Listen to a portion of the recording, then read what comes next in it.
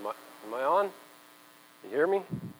Okay. It's kind of weird. The speakers are kind of in front, so I can't tell if it's on. Okay. Love the Christmas lights and the Christmas tree. Jesus' birthday. Last week, Nate got to talk about baptism. And thanks for that, Nate. That was a good sermon. I liked it.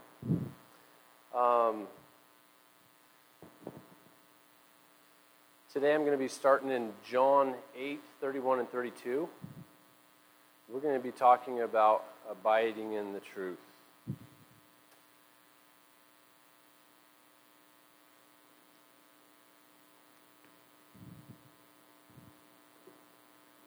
So, I know everybody in here we're all in different places. We all receive differently. So however this comes out when I'm talking, I'm not trying to step on anybody's toes or be at somebody or anything like that. I'm going to be trying to deliver my messages as gentle as I can, but it is intense inside. So if you feel that, it's not towards you. It's just what it is inside. So just so you know, don't think I'm attacking, or hopefully it won't feel that way. But okay, so John 8, 31.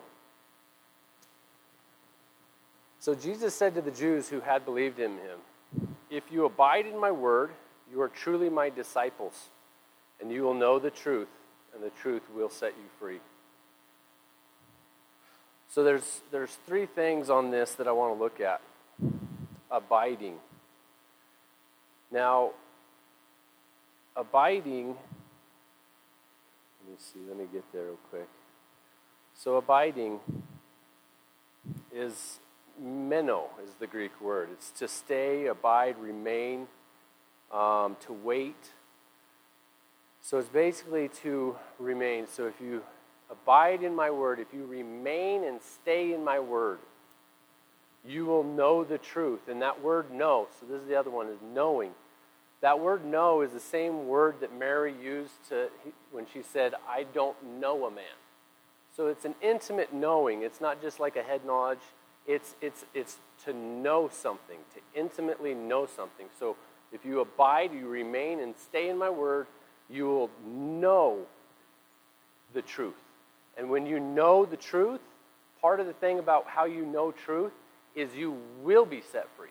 It's not that it can be, or if you do, it's once you know the truth, you will be free. So those are kind of the 3 points that I'm kind of looking at on this one. It's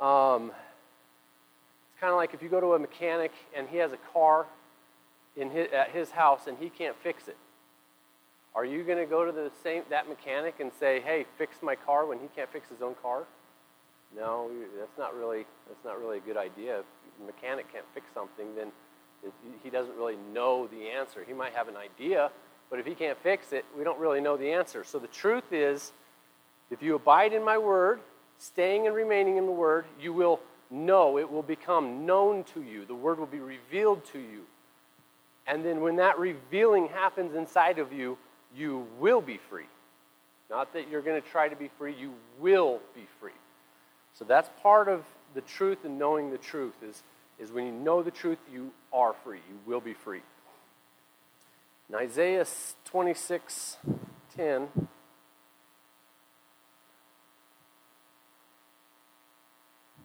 I don't know if I gave you guys that one. Did I? Yeah? Okay. It's in the Septuagint. "For the ungodly one is put down. No one who will not learn righteousness on the earth shall be able to do the truth. Let the ungodly be taken away, that he sees not the glory of the Lord." So in order to do the truth, we have to know righteousness. So if we don't understand and know the ways of righteousness, we can't do the truth. So when we're in this word and we're knowing and we're renewing to it, we're learning the ways of righteousness, because our ways that we've grown up in are full of selfishness and hurts and bitterness and pains and concerned about how it's going for us, but that's absolutely not what God has came to show us what to do. Jesus was not the example of being about himself and how it was going for him. So there's ways of righteousness, and if we don't understand and know the ways of righteousness, we can't do the truth. When we're trapped in problems and functioning outside of righteousness, it's showing that we're living for ourselves. We're not living by righteous ways. And I think that's a lot of what is what we're going to be freed from when we understand the truth. So when we understand this truth, we're abiding in His Word, that truth is going to be made known to us, and it's going to set us free from these things that we naturally have tendencies to have problems in this life. Whether it be worry, fear, anxiety, depression, arguments, anger. See, this stuff isn't done because through willpower. We're not going to say, oh, you're just not supposed to do that, so just don't do that. That's through a willpower situation. We don't live through willpower. We live through the faith of the Son of God. So in this, when this gets changed and seen something, then we can live to something differently. So in John 14, 20 through 24.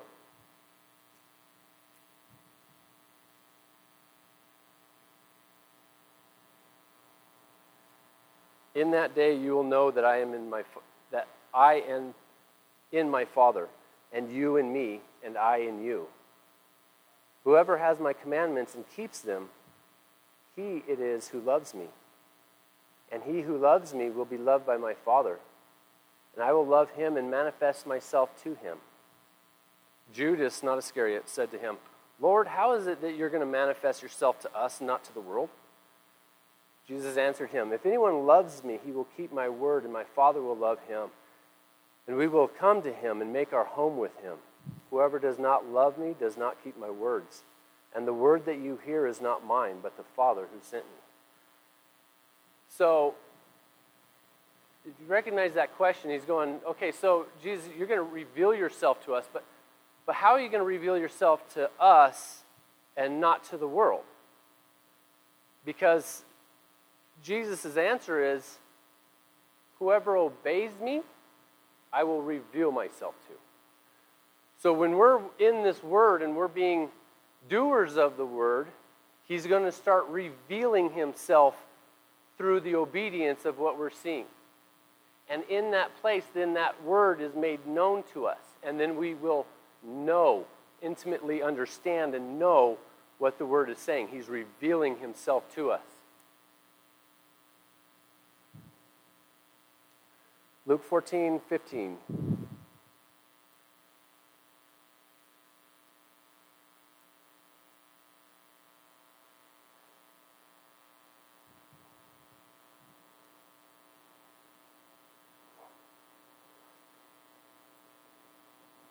When one of those reclining with him heard this, he said to Jesus, Blessed is everyone who will eat at the feast in the kingdom of God.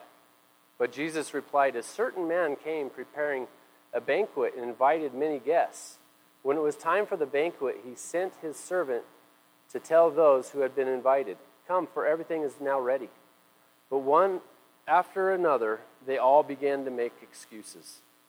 The first one said, I have bought a field and I need to go see it. Please excuse me. Another said, I have bought 5 yoke of oxen and I'm going to try them out. Please excuse me. Still another said, I have married a wife, so I cannot come. The servant returned and reported all this to his master. Then the owner of the house became angry and said to his servant, Go out quickly and go to the streets and the alleys in the city and bring into the poor, the crippled, the blind, and the lame. Sir, the servant replied, What you ordered has been done, and there is still room. So the master told his servant, Go out to the highways and the hedges and compel them to come in, so that my house may be full, for I tell you, not one of those men who were invited will taste my banquet. Okay. See, we see in this situation that God is inviting us to a banquet. And we're all invited. But the ones that he invited didn't get to go because they were concerned with all the things of this life. They're concerned with their land, their house, their job, their kids, their wife. So what I'm bringing this up for is I'm saying how much of our life is governed and being lorded by Christ, or how much of our life is still being dictated by how we're going through this life. Are we being having problems because of our work, or of our spouse? What are all these things that are deterring from what God has called us to? God has called us to walk in a manner that, being born again, the old passing away, behold, all things are new. So if all things are passed away, then why are we still living as a modified Christian? If it's the old has passed away, behold, all things are new, being born of the Spirit of God. But we still think that we're going to have struggles, problems, agitations, frustrations, and things of this life that should still be affecting us, then we think we're a modified creation. We're not a born-again creation. That's a modified creation. That modified creation is not what Christ looked like, because we are born of the Spirit of God. The same Spirit that raised Jesus from the dead is now in us. And so if we're born of this same Spirit, then this old nature that we kind of think that's just kind of going to be there should still kind of be there because, well, we're in this world. But Jesus is our example, and everyone perfectly trained will look just like him. So when we recognize the Word and what this is doing, when we abide in His Word, we're going to understand what this thing is saying, and it's going to be transforming us to be totally different creation. One separated. Hebrews 4:12.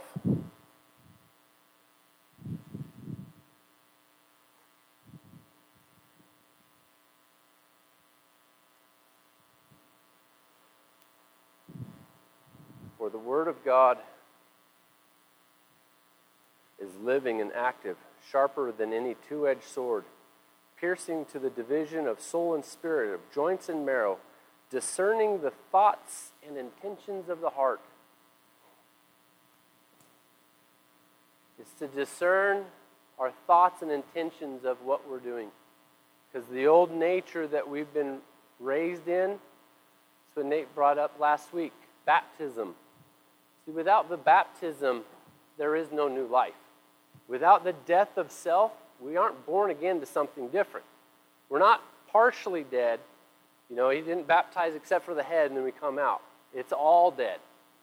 It's everything. Without that death, there is no new life. But I think what happens a lot is we get hung up in living this life, and so then we start thinking that because we haven't truly died and given God lordship in every area and been diligent to do that, we think that our situations that we go through in life have a reason to have lordship governing our emotions and our feelings and our abilities and our responses, because that part we think, well, that's just a bit much. That's too hard to get rid of. But it's not. It's the Word that's going to set us free in this, that we won't be struggling in these ways. We're going to have freedom. See, the Word is discerning it. It's to come here and cut it. It's living, it's active, it's sharp. It's to divide the spirit and soul and not leave room for our soul to be still intact. It should be removed completely. And that's what abiding in His Word is going to do.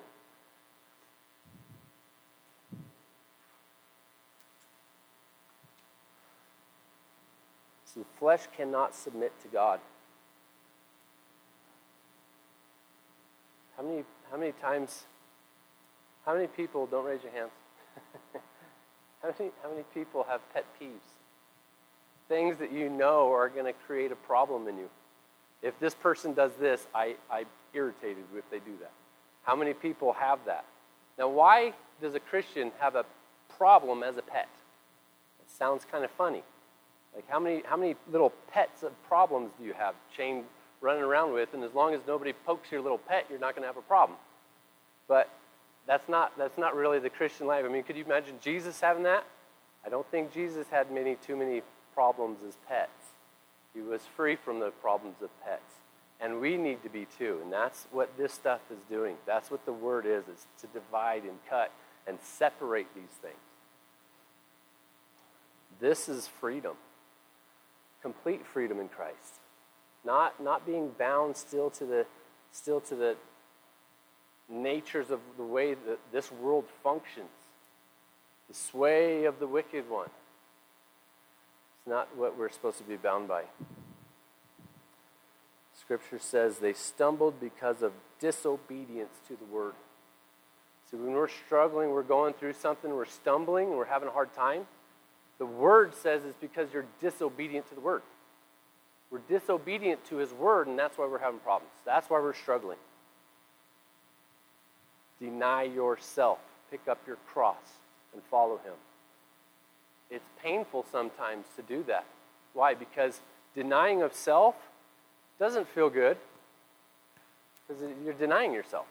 It's a lot easier to have what you want, to respond and have problems. Scripture tells us, if you faint in the day of adversity, your strength is weak. Small. That's pretty strong. We're not even supposed to faint in anything. We're supposed to bear. It says love can bear all things. There's nothing, when we're seeing this thing right, we're not trying to do something out of willpower, and it's just like, and we just can't quite take it. When we're seeing this right, it's going to change who we live, how we live, and see and live totally different, to where no matter how much burden or whatever's coming upon you, you don't have the weight, and it's not going to crush you.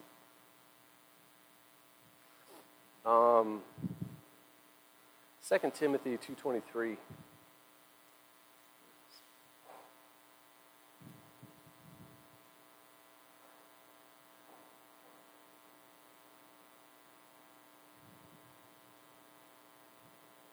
But reject foolish and ignorant speculation, for you know that it breeds quarreling.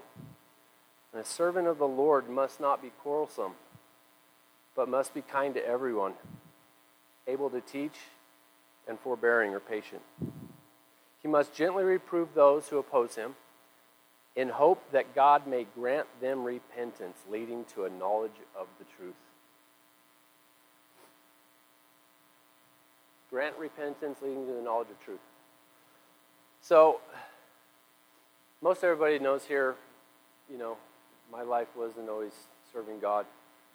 Me and Kayla had problems in our marriage. I hurt her in a lot of ways, and she hurt me in a lot of ways. And I was filled with bitterness. I was filled with hurt. I struggled when I'd see certain things. It would just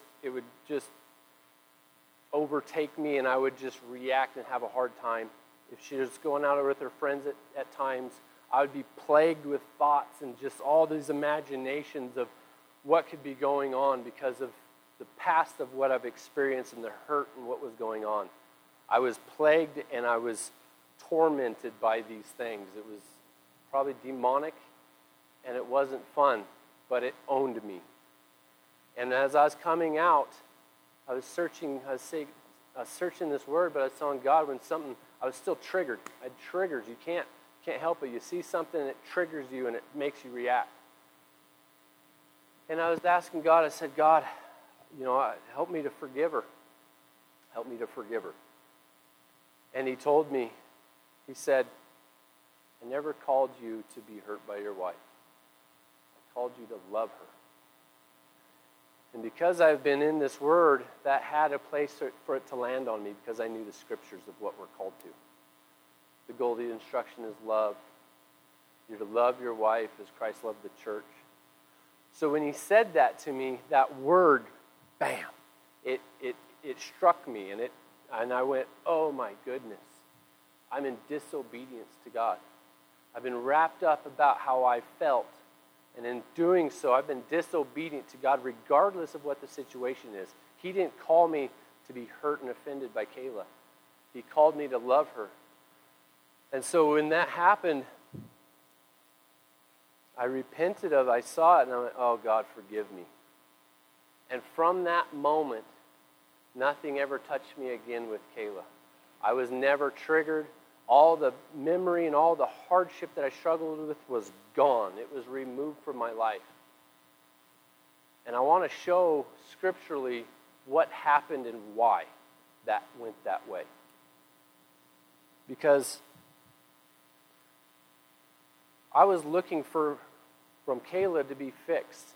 But as if anybody's been hurting here, for the most part, the person can't fix something in somebody else that's been damaged and hurt because, well, it's already happened. Well, how are you going to fix that? All you can do is kind of just nurse it and pet it. You're not going to make it go away. You're not going to fix it. It's just going to try to subside it. But then the problem is the next time Kayla does something, it's going to wound me again. Because if I'm going to be healed by her, I'm also going to be hurt by her. So the only thing that I should be healed by is God, because if I'm healed by God, then Kayla can't hurt me. No matter what, then I can love her regardless, because now she's not the thing making me okay, God is. So when we have God making us okay, it changes things. So let me see, find where I'm at. So I'm going to read Luke 7:47. Therefore I tell you, because her sins are forgiven, she loves much. But the one who has been forgiven little loves little. So what happens is, well, let me read this a little farther. Let me see. Okay, so what happens is, when we're forgiven, Jesus says, when much is forgiven, you can love much. Forgiven, the literal word of forgiven means removed. It's to remove. Repentance means a change of mind. So it says in there, in Timothy, it talks about where he can grant repentance. God had granted me repentance to be able to see something differently. So when he showed that to me, it revealed something to where I could see something different. That was the granting of repentance. And then he forgave me, which removes the wicked intent of the heart. And when the wicked intent of the heart is removed, then I can love. And that's exactly what happened, is when that happened to me, all of a sudden I could love Kayla regardless of the circumstances of life, regardless of what I thought she might have been doing, regardless of any of that stuff. It no longer plagued me. The intent and the understanding of how I was living had been changed. It said, get this out, get this view in. Boom. And it changed everything that I functioned by. But it was done through repentance, change of mind, change of understanding. He granted me repentance. Here's a different understanding. The word has been now made known to you. And in doing so, I said, forgive me, because I recognized I had sinned against God in me living out of myself towards my wife. And when he did, he removed, it says, because forgiveness is to remove. He removed that wickedness of my heart. And the scripture says, who's been forgiven much, loves much. And instead of having a problem, I now have that wickedness removed, and now I can love her.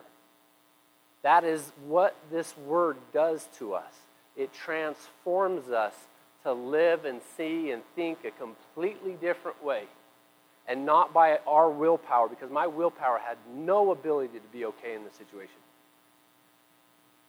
I'm pretty sure probably anybody that lives knows frustration, agitation, hurts. And you know when something happens, someone, your spouse, because that's usually who we're closest to all the time, might do something, it can create something of frustration. You're kind of like, oh, and you're just frustrated. You're irritated for a while. You're frustrated. You're kind of stuck in that thing. It's like glue. It's just kind of got you. You're trying to work out of it, but you're just irritated, right? I'm sure everybody knows that feeling. Yeah. So that's what this does. It transforms us so that we're not living out of that anymore, but it's not by our willpower. It's by the truth being revealed and known to our hearts, so that when that happens, we see totally different, and then we live to something different. Then it's by him. It's not by what I've done. It's by what he's given me. Everything we have has been given to us. There's no super Christians. It's by faith. It's by the word transforming us. It's by his grace. It's by his mercy. Nate's not going to be in heaven. We're going to be like, look at his cape flying by. Man, he's a super Christian. It's not. We're believers. That's what it's going to be. And this word, what it's called to, all things old has passed away. Behold, all is new. But we can't live this if we're not dead to ourselves. if we're not denying ourselves, I'm never going to let go of the hurt because I have a right to it. I don't have a right to anything except be controlled by God. I don't have a right to any of myself. I don't have a right to anything. I don't have a right to be concerned and in fear to my children. I have a right to trust God. So in order to do so, I need to keep myself straight with Him and be living this way, because when I'm living this way, man, it doesn't matter. I'm filled with love towards my wife. I have enough love for both of us. But then she can live the same way too. And when we're not being hit back and forth and experiencing the flesh against each other and struggling in it, and it's just part of it, making reasons of why it's okay to have problems. No, it's just the death of self and denying of ourselves.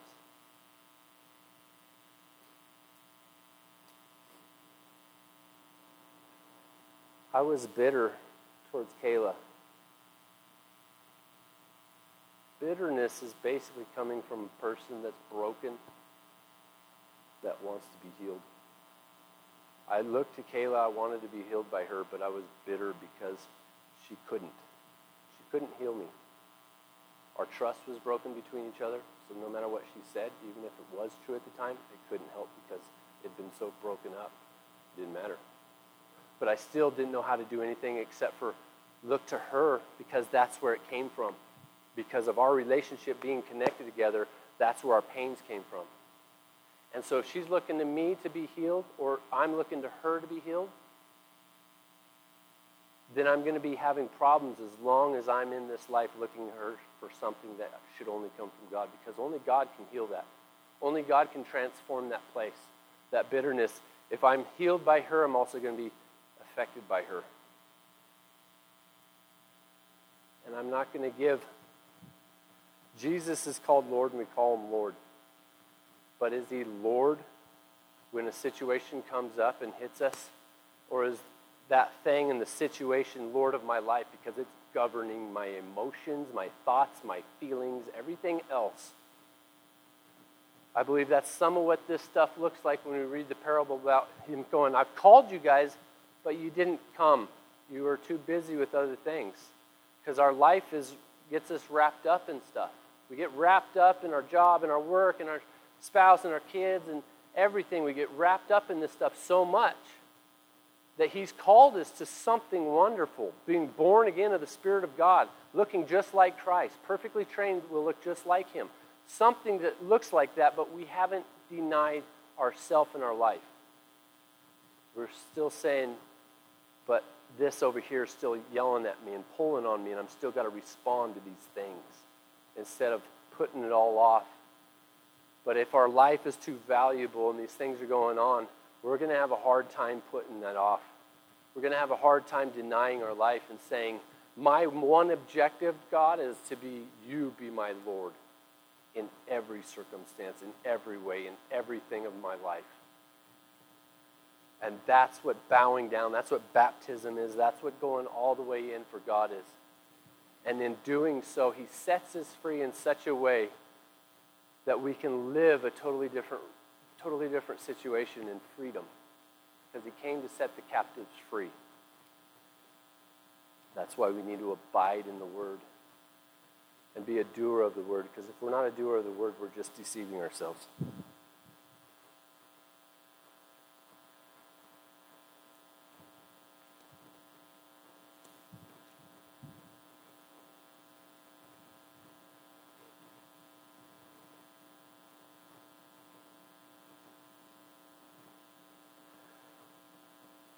It's when his word becomes alive in our heart, then we will know the truth.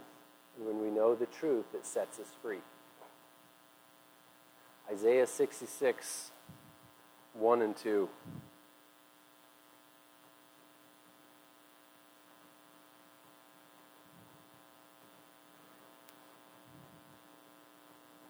Thus says the Lord, heaven is my throne and earth is my footstool. What is the house that you will build for me? And what is the place of my rest? All these things my hand has made, and so all these things came to be, declares the Lord. But this is the one to whom I will look, he who is humble and contrite in spirit and trembles at my word.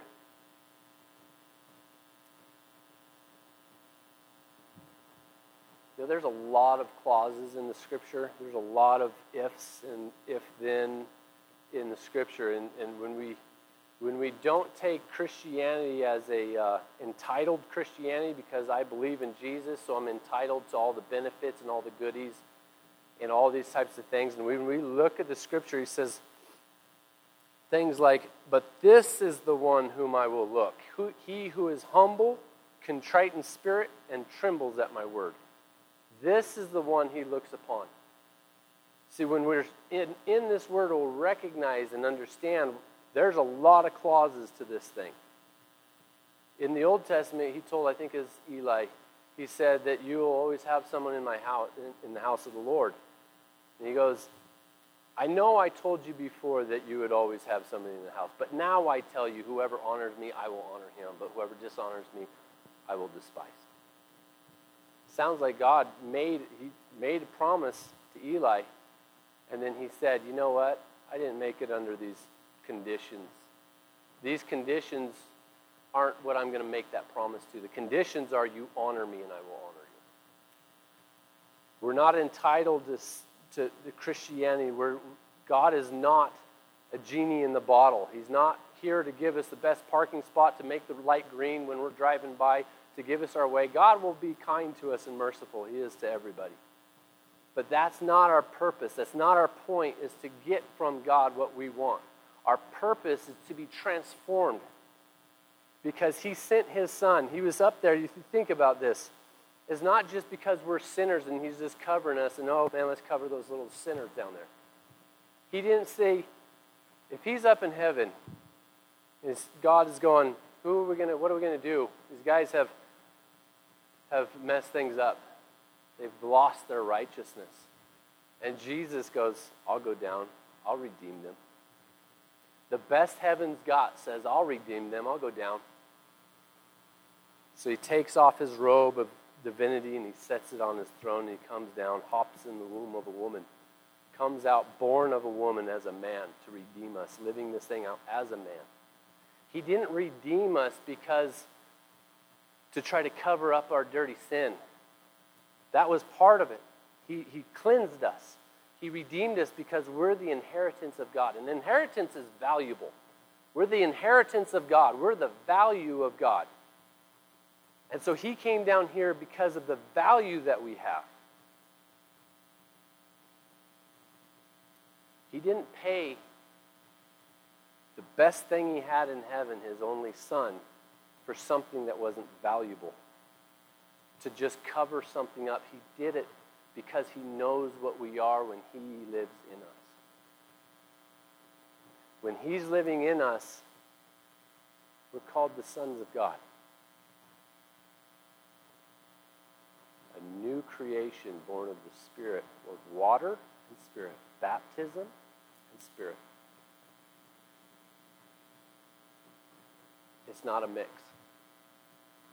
There's no place to leave the old nature still having issues and attitudes and pet peeves and all these things. It says that we're to be one with Jesus as Jesus was one with the Father, and we're to be one. They're to come and make our home. Jesus and God aren't sitting up on the throne bickering back and forth between each other. They're not having spats and arguments.